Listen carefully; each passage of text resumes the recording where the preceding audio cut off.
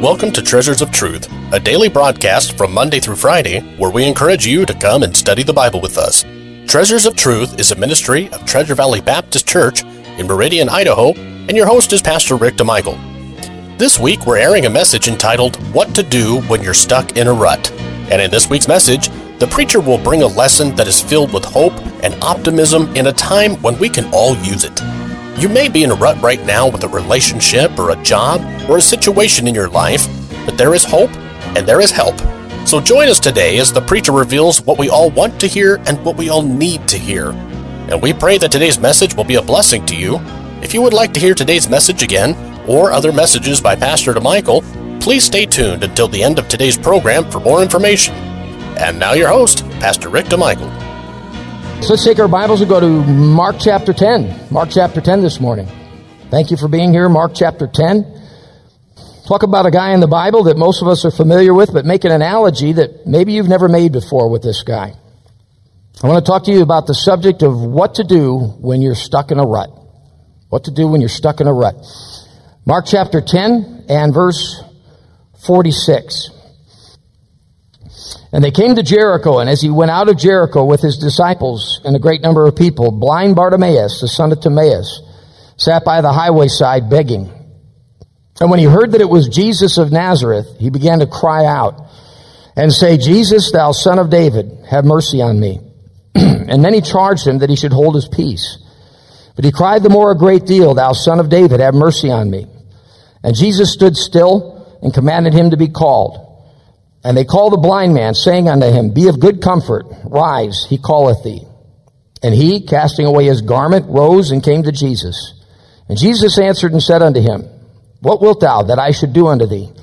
The blind man said unto him, Lord, that I may receive my sight. And Jesus said unto him, Go thy way, thy faith hath made thee whole. And immediately he received his sight and followed Jesus. The occasion here is this is Christ's final week of public ministry. Everywhere he goes, the people are still lining the streets. The throngs are following him. There is a crowd everywhere he goes. But in the crowd this day is the son of Timaeus, this blind Bartimaeus. Little doubt that this man was a local identity, a landmark. Somebody that everybody knew. Each day he would go to the same place, perhaps in the market or just out in the street, and he would beg. And the life of a beggar, especially in a third world country, monotony, throwing himself on the mercy and benevolence of others. You can imagine how humiliating it was. It was a life of survival. It was a monotonous life. And he was blind. You can imagine him sitting along the side of the road and dust being kicked up as others went by. Always wondering what was going on. Always asking questions. Having to be dependent upon others to be his eyes. There were admonitions in the book of Deuteronomy, if you read your Old Testament, about the treatment of people like this. To be kind to them. And yet, he more than likely was teased by children. Because he was vulnerable, he was probably often robbed by the cruel. It wasn't his chosen life, but one that he had been ostracized to. It looked like this man had nobody to help and nobody to assist.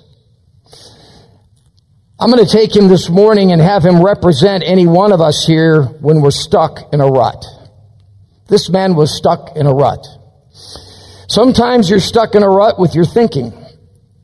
Or your way of looking at things. Sometimes it feels like our whole life is stuck in a rut. Maybe it's your job. Maybe it's a relationship. Sometimes marriages get into a rut. Sometimes it's a sin, a habit, or a vice. Sometimes it's just a sense of discouragement, a period of depression, or perhaps a wounded spirit. The Bible says the spirit of a man will sustain his infirmity, but a wounded spirit who can bear. Sometimes that rut is a circumstance that seems to hold us hostage. We get fixated on it, almost obsessed with it, and it seems to color everything in our lives. We need to remember that life is full of cycles.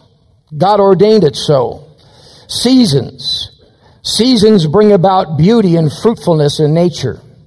So it is in life. We have different seasons of life. But to be stuck in one phase constitutes a rut. Someone once said, a rut is a grave with both ends kicked out. The woman with the issue of blood in Mark chapter 5 was stuck in a rut. She had been that way for 12 years. She had gone on for a long time. Literally, her life was hemorrhaging from her body, but also financially and spiritually it was bringing her down. Sometimes our relationship with the Lord crawls along in seemingly the same way. And we need the same thing that this gal needed. She just wanted to touch the hem of the garment of the Lord Jesus Christ. I ask you a question this morning. When's the last time you just jumped out of bed with anticipation for the day? Someone once said some Christians get up in the morning and say, "Good morning, Lord." Others get up in the morning and say, "Good Lord, it's morning." Saw a Garfield cartoon one time. He said, if we were supposed to pop out of bed in the morning, we'd all sleep in toasters at night. I think from time to time, every one of us finds ourselves in a rut. Isn't that a fact?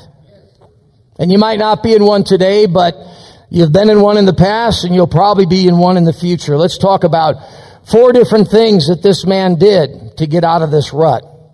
First of all, look at verses 46 through 48.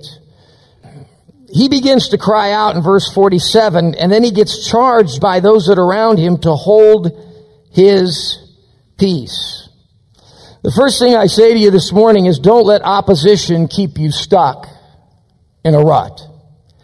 He was begging, verse 46, but when he heard it was Jesus, he began to cry out. He took action, but anytime you take action, you're liable to get a reaction. And so he did.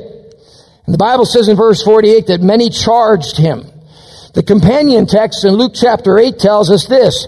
Hearing the multitude pass by, he asked what it meant. And they told him that Jesus of Nazareth passeth by. Well, he was blind, but he wasn't deaf. And he began to ask those around him and say, is that the Jesus that I heard about that raised Lazarus from the dead? And someone said, yep, that's him. He then asked, he says, is that the one that healed the woman with the issue of blood? And someone else said, sure. That calmed the troubled seas, that turned the water into wine, that fed the 5,000. By now, they're getting annoyed with him. Then he asked one final question. Is that the one who healed the maniac of Gadara? And they said, yeah, but shh, you're embarrassing us. Be quiet. And what does the Bible say? He cried the more a great deal, thou son of David, have mercy on me. He didn't allow the opposition to keep him in the rut. He sensed an opportunity to get help. He didn't care if everyone thought that he was a raving lunatic. The Bible says he cried the more. You know what I think sometimes happens? We hear preaching and the invitation comes, and you've seen it with lost people. They don't respond. And a lot of times I suspect people don't respond because they're just afraid of what other people are going to think. Message is preached and God speaks to my heart and resist taking action. Why? Because we're afraid that God's people will see us come forward and pray. You see, sometimes we intimidate ourselves into staying into a rut. Bartimaeus could have rationalized, well, I'm blind Bartimaeus, that's who I am. Maybe this is what I'm supposed to be. And everyone else says this is what I'm supposed to be.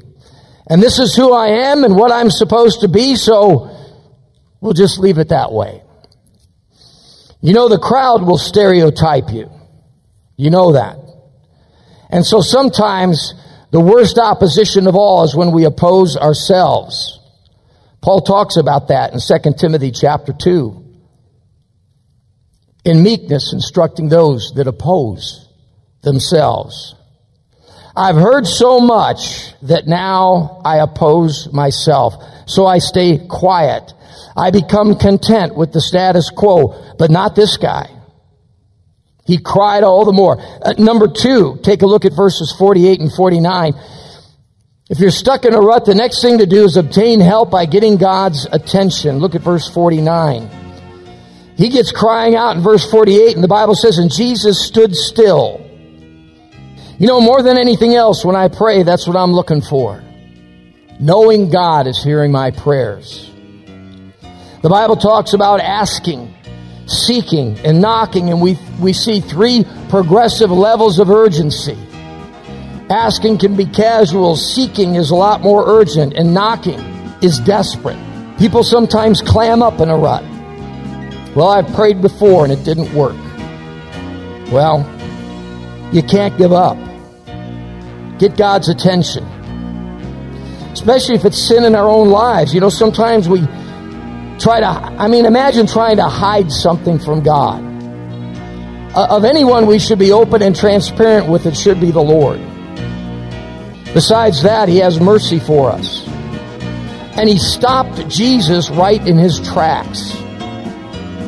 Folks, prayer can do what God can. We want to thank you for joining us today for Treasures of Truth, and it is our hope and prayer that today's program was truly a blessing to you. You've been listening to a message entitled, What to Do When You're Stuck in a Rut, by Pastor Rick DeMichael.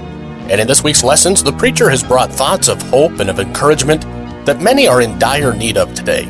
A lot of people get stuck in a rut because they are simply guessing at how to get out of it. But thanks be to God that there is help in the person of Jesus Christ, who wants everyone to live victorious lives through Him. Jesus wants you to live happy and fulfilled lives. But if you don't know for sure that Jesus Christ is your Savior, then we encourage you to contact the offices of Treasure Valley Baptist Church, and we will gladly help in any way we can. And as we mentioned at the beginning of the broadcast, if you would like to hear this or other messages by Pastor DeMichael, feel free to visit our website at tvbc.org. That's tvbc.org. You can also visit our YouTube page or follow us on Facebook for more information. Treasures of Truth is a ministry of Treasure Valley Baptist Church in Meridian, Idaho, and we would love for you to come join us in our services, which begin with Sunday school at 9:30, followed by the morning service at 10:45. We also have a Sunday evening service at 5:45, and of course all of the services have fully staffed nurseries available for young children, as well as interactive and exciting kids programs for all ages, including junior high, high school, and college-age groups. And don't forget our Wednesday night service at 7 o'clock, which has the Masters Club program during the school year for the kids, and a Bible study at the same time for the adults over in the main auditorium. We hope to see you soon at Treasure Valley Baptist Church, and may God bless you.